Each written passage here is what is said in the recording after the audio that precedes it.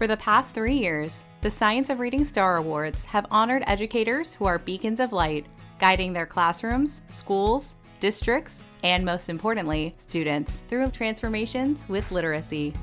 Now join us as we honor this year's winners at a special celebration event, which will feature celebrity keynoters and past podcast guests. Mitchell Brookins. 2 years ago, one of my students as a school administrator came to me on the playground and he said, "Mr. Brookins, I want to be like the other kids." And I said, "What do you mean?" He said, "Mr. Brookins, I want to learn how to read." And Malcolm Mitchell. When I scored a touchdown, they'd probably put my name in the newspaper. People probably tell me good job all around town. But when I finished one book, no one ever said anything. So which one am I more likely to repeat? Find out more information and register for the 2024 Science of Reading Star Awards ceremony at amplify.com/Star Awards celebrations. That's amplify.com/Star Awards celebration, all one word.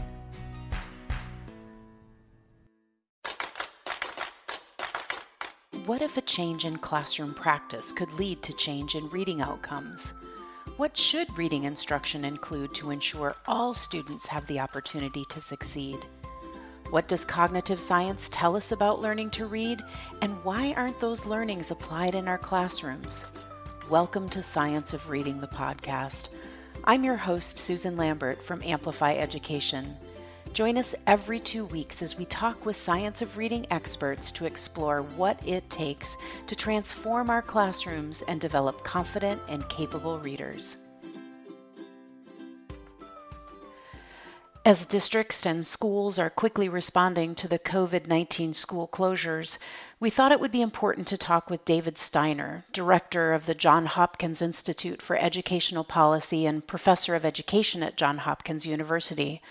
In our conversation, we talk about how districts and schools are responding, challenges of remote learning, and how the federal government has recently responded. Good morning, David. Thank you so much for joining us on today's special episode. It's my pleasure. So before we get going, I'd love to ask you to talk to our listeners a bit about what your current role is and a little bit about your past work. I can't imagine that folks maybe don't know who you are, but maybe they don't. So Why don't you start by sharing that? Of course, I'll make it brief. I am currently the Executive Director of the Johns Hopkins Institute for Education Policy. We are in our 5th year of work here at Johns Hopkins University. We work with state education leaders, district leaders, nonprofits, think tanks, mayor's offices across the country on issues of education policy.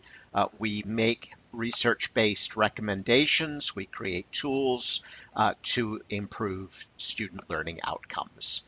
Before being here at Hopkins, I served as Commissioner of Education for New York State during the Race to the Top period and had the privilege of launching the funding for Engage New York. Engage New York was the first free online source of high quality curriculum and has, I think, spawned a whole industry, if you can put it that way, of new materials, of high quality materials. And I think that that's been a very important development. I had the privilege prior to that of serving as dean of a very large school of education in New York City and directing education at the National Endowment for the Arts.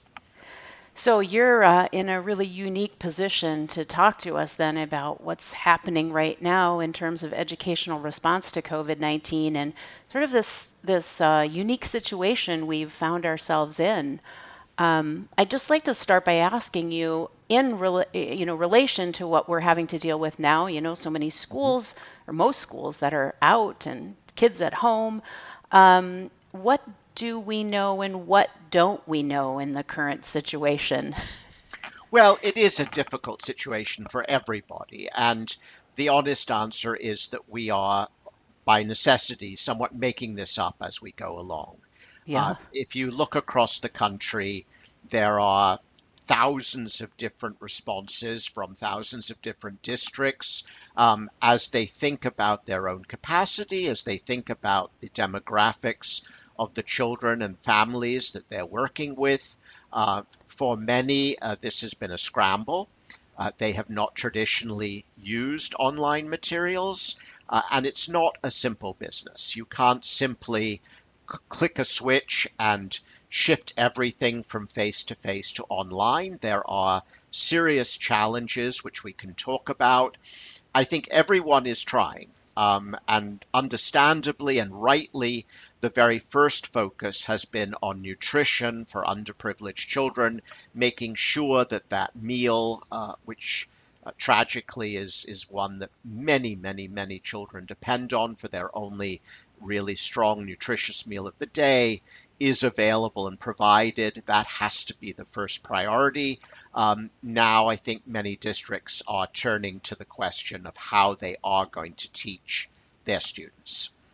Yeah, that does make a lot of sense, and many districts I've seen too, like you, have highlighted the holistic response to students, which is just really encouraging. Yes. As it relates though to the education of their students, what are you hearing from either state level responses or what it means for districts specifically? I think, again, there's a range. I mean, let's imagine right now one end of the spectrum. Imagine that your students are logging in daily to a video conferencing system using something like Google Classroom to access assignments and content, that every 40 or 50 minutes they see a new teacher leading a new lesson in real time, providing input. Those students are able to collaborate across classrooms and grades, that they get connected with their teachers and advisors every day. They have online faculty office hours. And to support all of this online work, the parents and children receive daily and weekly lesson plans that lay out the assignments, the video selections, and supporting materials, including, let's say, ebooks and audio content for young pre-readers.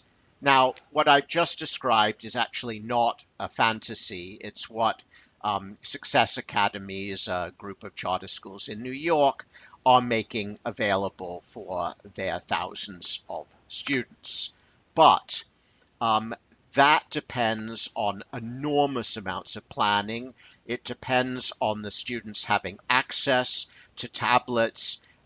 It depends on a very highly detailed set of plans for instruction, a great deal of resources, practice, and leadership from the top of the organization. At the other end, you have large districts with the best will in the world who are struggling. New York City, which has to educate over 1 million students of every conceivable background, is trying and is trying to equip students with devices, remote learning devices. There's a website where families can sign up, and obviously the students most in need are expected to get those devices disproportionately, as they should. There is a website called Learn at Home, which has some packets of activity and digital learning tools, but there's, as yet, quite understandably, no real effort to organize learning by grade or by subject, still less, of course, by individual classrooms. That is a huge undertaking. If one looks at Los Angeles, which is, one of the other very large districts, they are trying to send out lessons and homework assignments via the internet. But again, many of the students don't have access to computers or tablets. And for them, the district has actually made an agreement with PBS so that those children can watch TV and PBS is linked to the district with coordinated assignments so that the children watch the program and then do some associated work.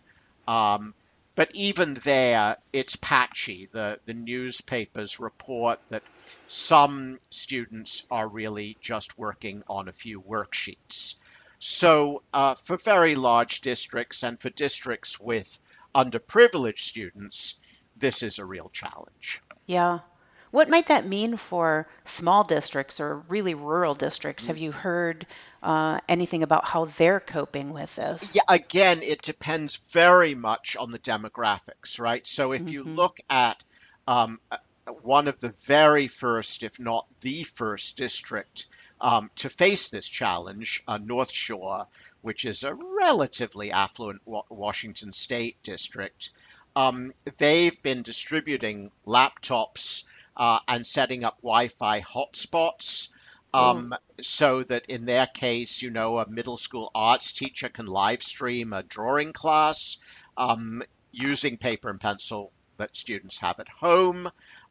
Kindergarten teachers can read a story aloud on video and then upload it onto the website for students. But even there, in a district that was well organized, that really was one of the first, because of Washington State's very high coronavirus infection rate, to actually have to do this, there were so many problems and challenges with special needs students that in the end, the district put a pause on the whole thing. They just hit the pause button on any teaching. We can come back to what the federal government is advising districts in terms of reaching those special needs students later. But it is an important story in sort of saying here was a district that was well organized and then hit a major roadblock. And again, I think in the case of many rural districts, it all depends, right? What kind of access do its students have? I mean, let's again be real world. Let's imagine that you have 3 children at home. They're at 2 different schools. Let's say that the school is very organized and has a lot of sequenced materials. But if you have 1 computer and 3 children, they can't all be doing lessons right at the same time.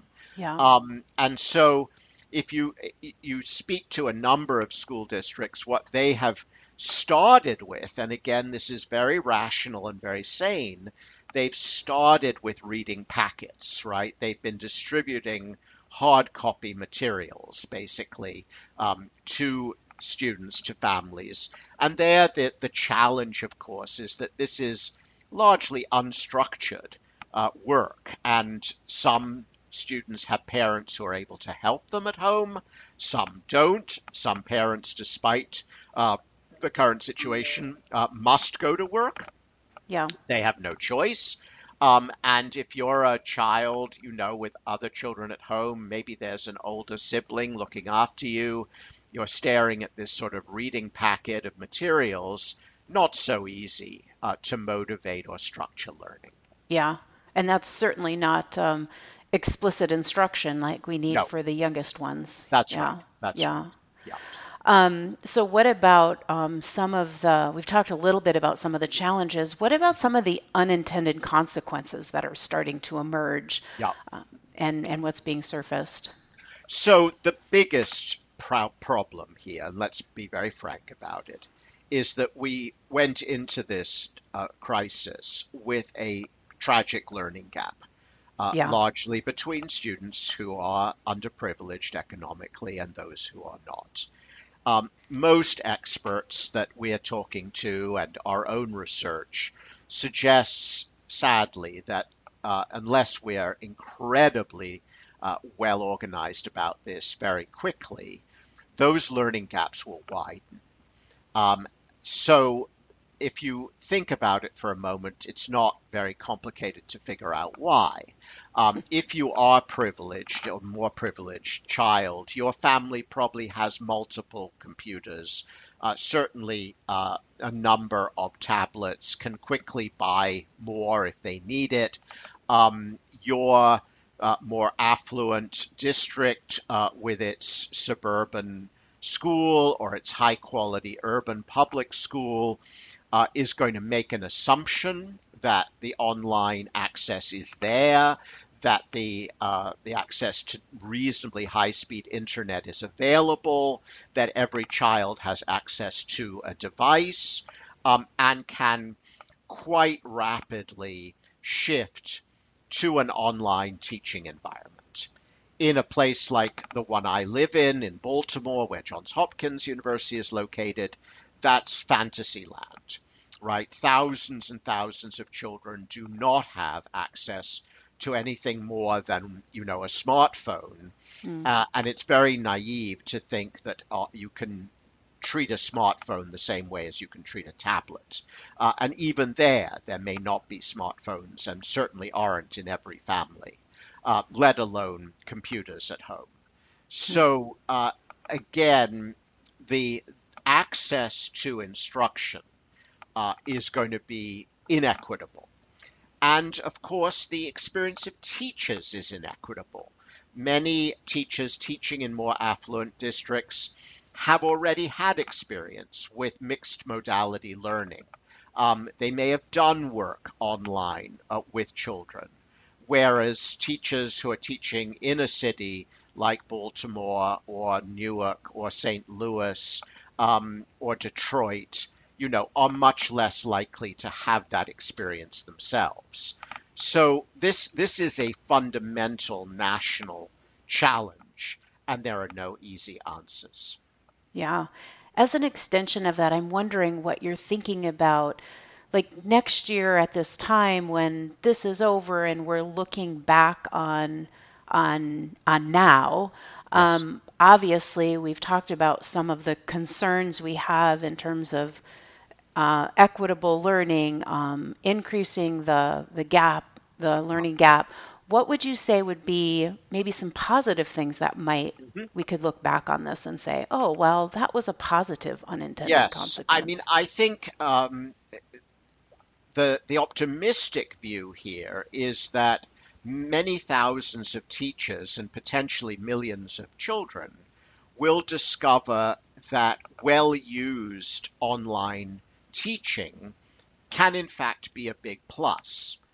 As teachers get to work with internet resources, and a number of folks are putting out materials for free, we can come back to that, they will be investigating new ways of teaching, and students will be experiencing new ways of learning.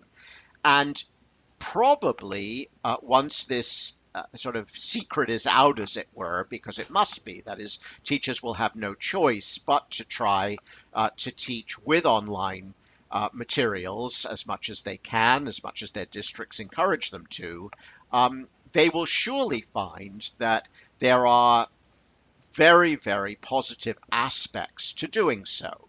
And I would expect that one of the positives that we will pull out of this is that teachers will become very thoughtful about integrating online teaching into different areas of their work. Yeah, and you're right. It certainly is that people in education and people outside of education are sort of really rallying together to at least ensure students have something out there to look at to potentially learn. Yes, absolutely. I mean, just to mention one, and we have worked with them in the past, but there's no financial interest here at all. The Schusterman Foundation, which supports multiple educational enterprises, obviously a nonprofit foundation, has put on its website a whole series of resources. Many of the high quality curriculum publishers have put out material for free.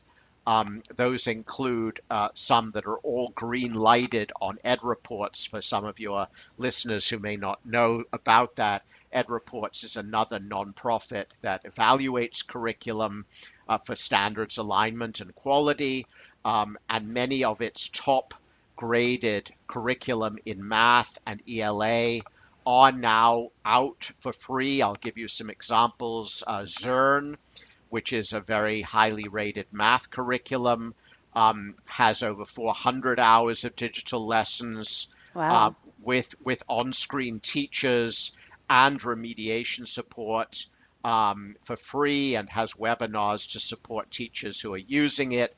Core Knowledge, and disclosure, I'm on their board, has free downloadable curriculum. Obviously, Amplify is working with Core Knowledge there. And those curriculum include language arts, history, geography, and science. Obviously, many districts already use those materials, so that's a natural for moving from a regular classroom environment to an online environment using that free material. For other districts that may not have used that material, it's an opportunity to see what high quality instructional materials look like, and maybe to use them. That is also potentially a great positive to come out of this. But I don't want to be Pollyanna-ish. If you haven't worked with a curriculum before, suddenly doing so, particularly in a new environment, namely online, isn't going to be simple. Yeah. It's going to take time. Yeah, I was talking with one of my friends who is both a former teacher, classroom teacher, and a parent trying to navigate this environment now. And she mentioned it's great that there's so many resources out there. Now she feels like there's too many because it's really been difficult to try to curate some of those. No, that's right. And that's why I mentioned these high quality curriculum. Yeah. I think it depends so much on the school.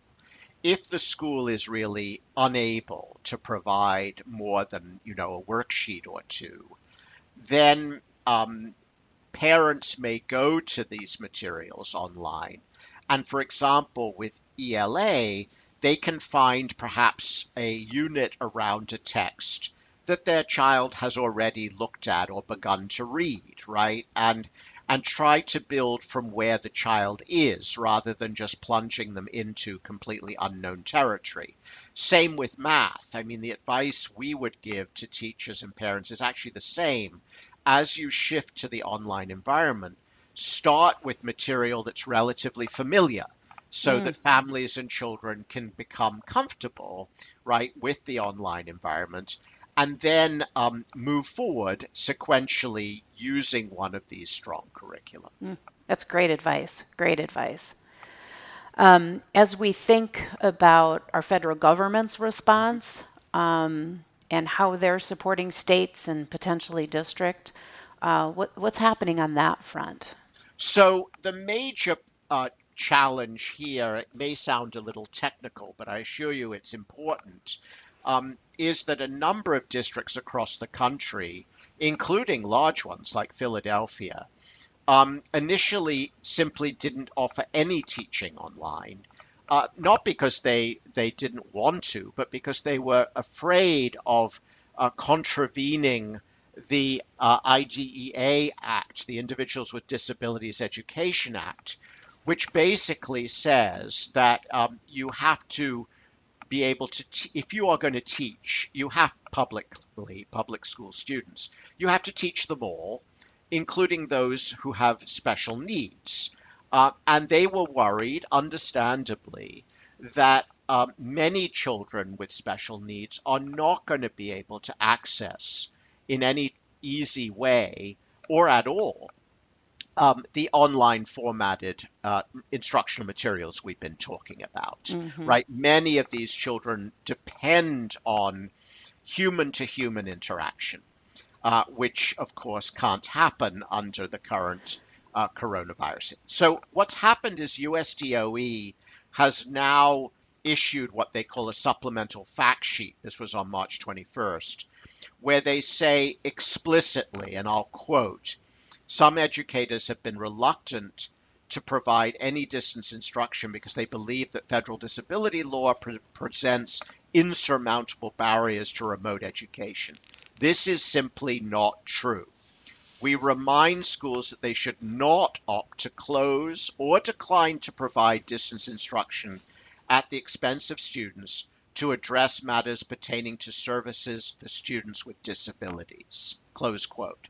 Now, that's extremely important. It should reassure districts that while they absolutely should make a best faith effort to teach all of their students, and while, as USDOE, the United States Department of Education, emphasizes in their fact sheet, this may fall short of the level of instruction that used to be available to those special needs children and therefore require remediation later, a good faith effort has to be good enough. I mean, the ethics here is clear.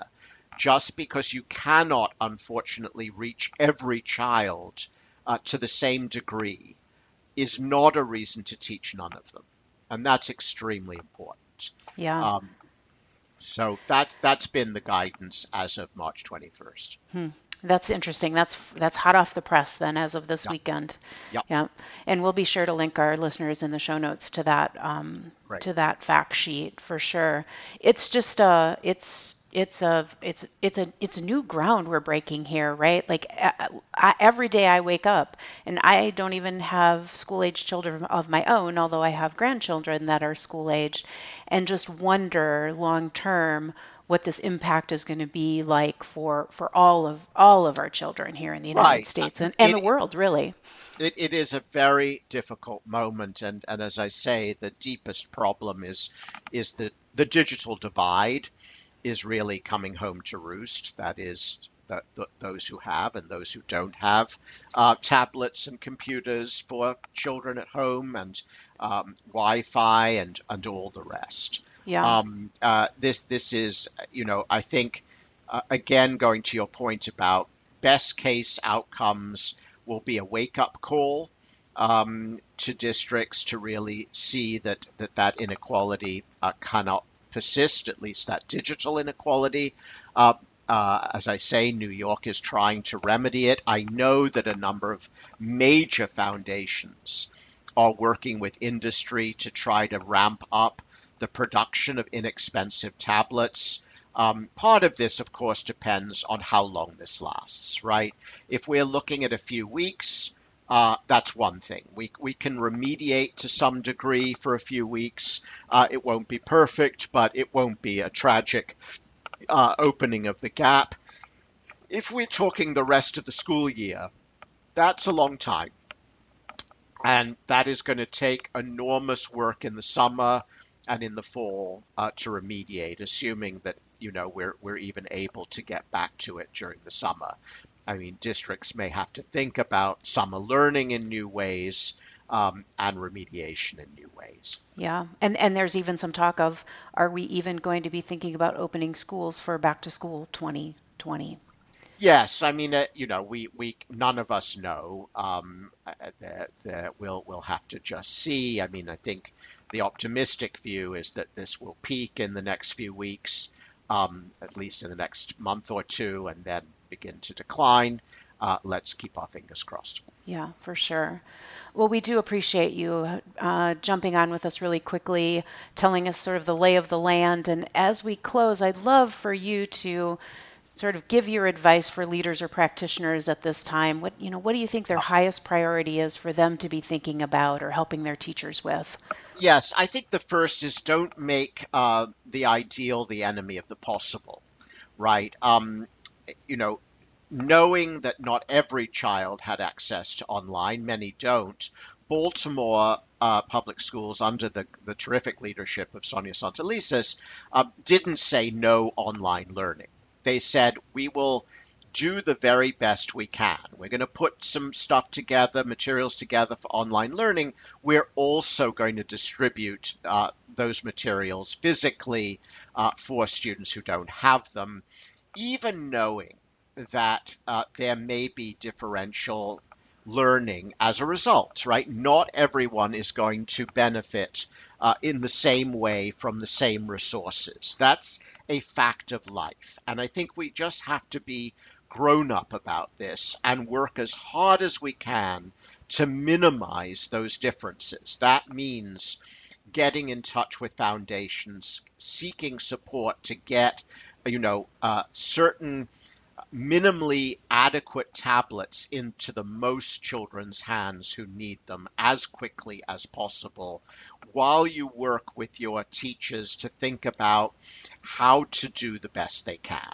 right? So start with the possible and build.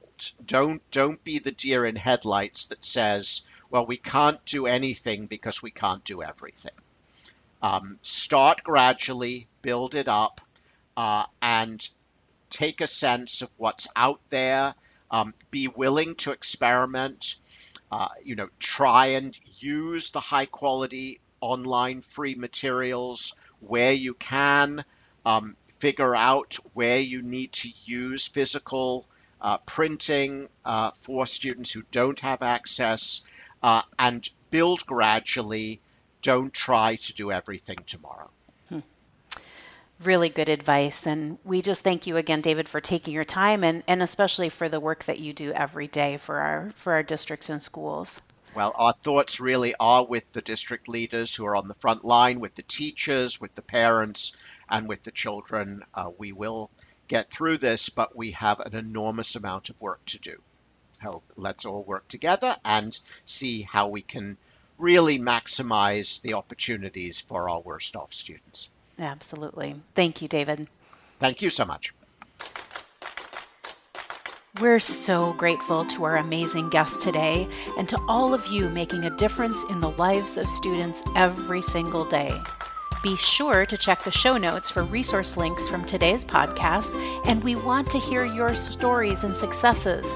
Follow us on Facebook at Science of Reading the Community, or if you're looking to help implement the science of reading, send an email to sormatters@amplify.com.